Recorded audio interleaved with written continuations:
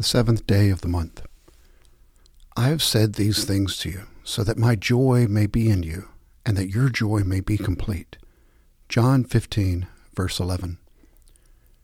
Rejoice in the Lord always. Again, I will say rejoice. Philippians 4, verse 4. Our consideration of love in the preceding days began a sequence of themes set forth in Galatians 5 as the fruit of the Spirit: love, joy, peace, patience, kindness, generosity, faithfulness, gentleness, and self-control. Today we consider joy. In Sunday school, children are sometimes taught this acrostic: Jesus first, others next, yourself last. Is this formula too childish, too simplistic to be true? Certainly it runs utterly against the grain of our culture, which advises us to look out for number one, and we all know who that is. Even in church circles, we often hear this counsel given to those who spend their lives serving others in the name of Jesus. Take time for yourself, or you'll get burned out. But what do you suppose Mother Teresa would have said had you told her that? Wrestle valiantly with answers to these questions. What is the source of the deepest and most lasting joy I know?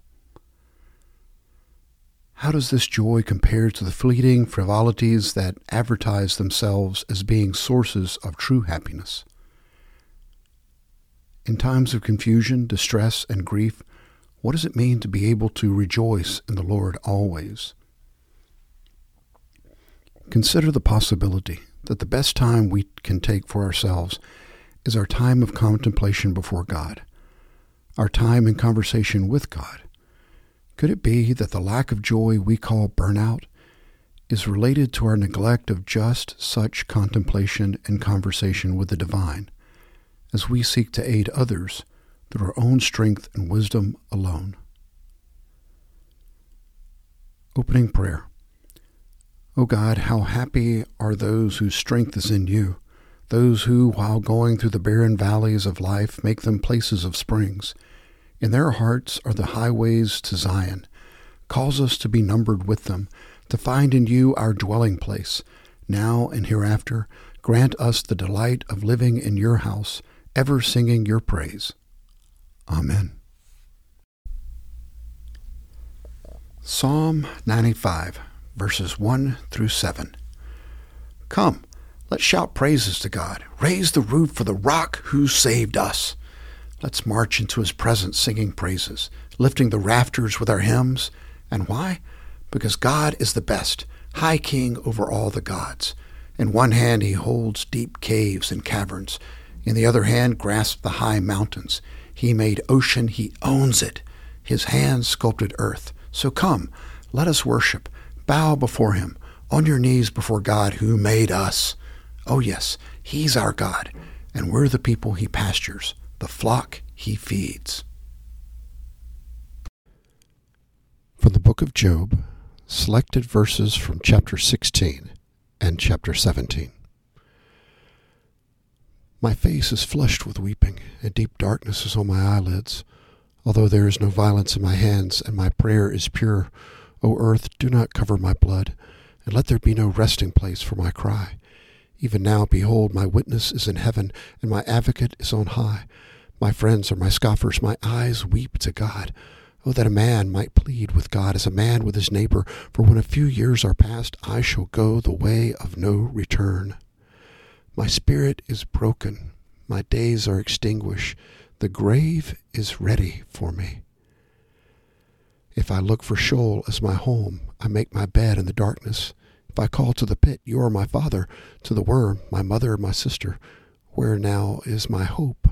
And who regards my hope? Will it go down with me to Sheol? Shall we together go down into the dust?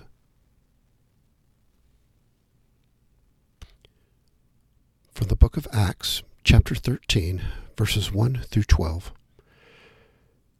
Now there were at Antioch, in the church that was there, prophets and teachers, Barnabas and Simeon, who was called Niger, and Lucius of Cyrene, and Manaen, who had been brought up with Herod the Tetrarch, and Saul. While they were ministering to the Lord and fasting, the Holy Spirit said, Set apart for me Barnabas and Saul for the work to which I have called them. Then, when they had fasted and prayed and laid their hands on them, they sent them away. So, being sent out by the Holy Spirit, they went down to Seleucia, and from there sailed to Cyprus. When they reached Salamis, they began to proclaim the word of God in the synagogues of the Jews, and they also had John as their helper. When they had gone through the whole island as far as Paphos, they found a magician, a Jewish false prophet, whose name was Bar-Jesus, who was with the proconsul Sergius Paulus, a man of intelligence. This man summoned Barnabas and Saul and sought to hear the word of God. But Elymas the magician, for so his name is translated, was opposing them, seeking to turn the proconsul away from the faith.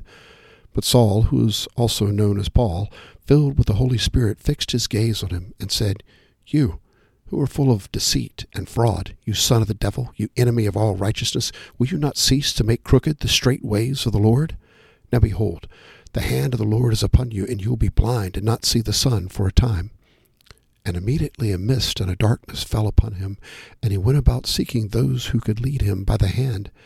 Then the proconsul believed what he saw, what had happened, being amazed at the teaching of the Lord. From the Gospel according to John, chapter 9, verses 1 through 17. As he passed by, he saw a man blind from birth, and his disciples asked him, "Rabbi, who sinned, this man or his parents, that he would be born blind?" Jesus answered, "It was neither that this man sinned, nor his parents, but it was so that the works of God might be displayed in him. We must work the works of him who sent me as long as it is day. Night is coming when no one can work. While I am in the world, I am the light of the world." When he had said this, he spat on the ground and made clay of the spittle, and applied the clay to his eyes, and said to him, "Go, wash in the pool of Siloam," which is translated sent. So he went away and washed and came back seeing. Therefore the neighbors and those who previously saw him as a beggar were saying, "Is not this the one who used to sit and beg?" Others were saying, "This is he." Still others were saying, "No, but he is like him." He kept saying, "I am the one." So they were saying to him, "How then were your eyes opened?" He answered, "The man who is called Jesus made clay and anointed my eyes, and said to me, 'Go to Siloam and wash.' So I went away and washed, and I received sight." They said to him, "Where is he?" He said, "I do not know." They brought to the Pharisees the man who was formerly blind. Now it was the Sabbath, on the day when Jesus made the clay and opened his eyes. Then the Pharisees also were asking him again how he received his sight. And he said to them, "He applied clay to my eyes, and I washed, and I see." Therefore some of the Pharisees were saying, "This man is not from God, because he does not keep the Sabbath." But others were saying, "How can a man who is a sinner perform such signs?" And there was a division among them. So they said to the blind man again, "What do you say about him, since he opened your eyes?" And he said, "He is a prophet." These are the readings of the words of God for the people of God. Thanks be to God.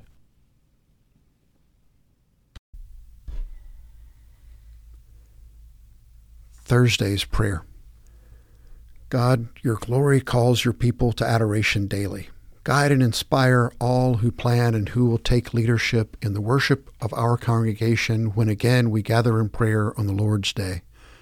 To musicians, lectors, preachers, and all others, give a full measure of your Holy Spirit, that they may glorify not themselves but you. Prepare my heart and the hearts of all your people to receive their ministries with joy and gratitude to you, and extravagant generosity toward others. This we pray through Christ, the risen one. Amen.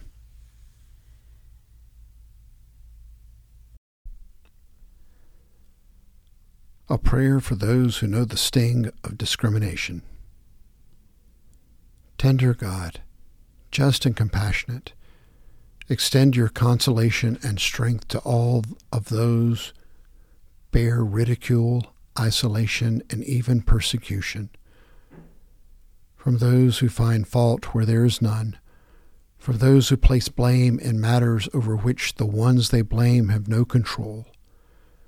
To all who know the sting, give the assurance that you stand near to them, that in your love is their hope, and their release from guilt and shame and fear. Grant that we who pray for them may also struggle valiantly to assist them in all ways open to us, to alleviate the causes of their distress, to cry out against discrimination everywhere. Enable us to recall any pain we ourselves have felt because others belittled or rejected us, so that our concern may be genuine. Enable us to recall any pain we have caused others by judging and excluding them, so that our concern may be free from self-righteousness. This we pray in the name of Jesus, who was scorned because he came from Nazareth. Amen. The full version of the Serenity Prayer. God, grant me the serenity to accept the things I cannot change, the courage to change the things I can, the wisdom to know the difference, living one day at a time, enjoying one moment at a time, accepting hardship as the pathway to peace, taking as he did the sinful world as it is, not as I would have it, trusting that he will make all things right if I surrender to his will, that I may be reasonably happy in this life and supremely happy with him forever in the next. Amen.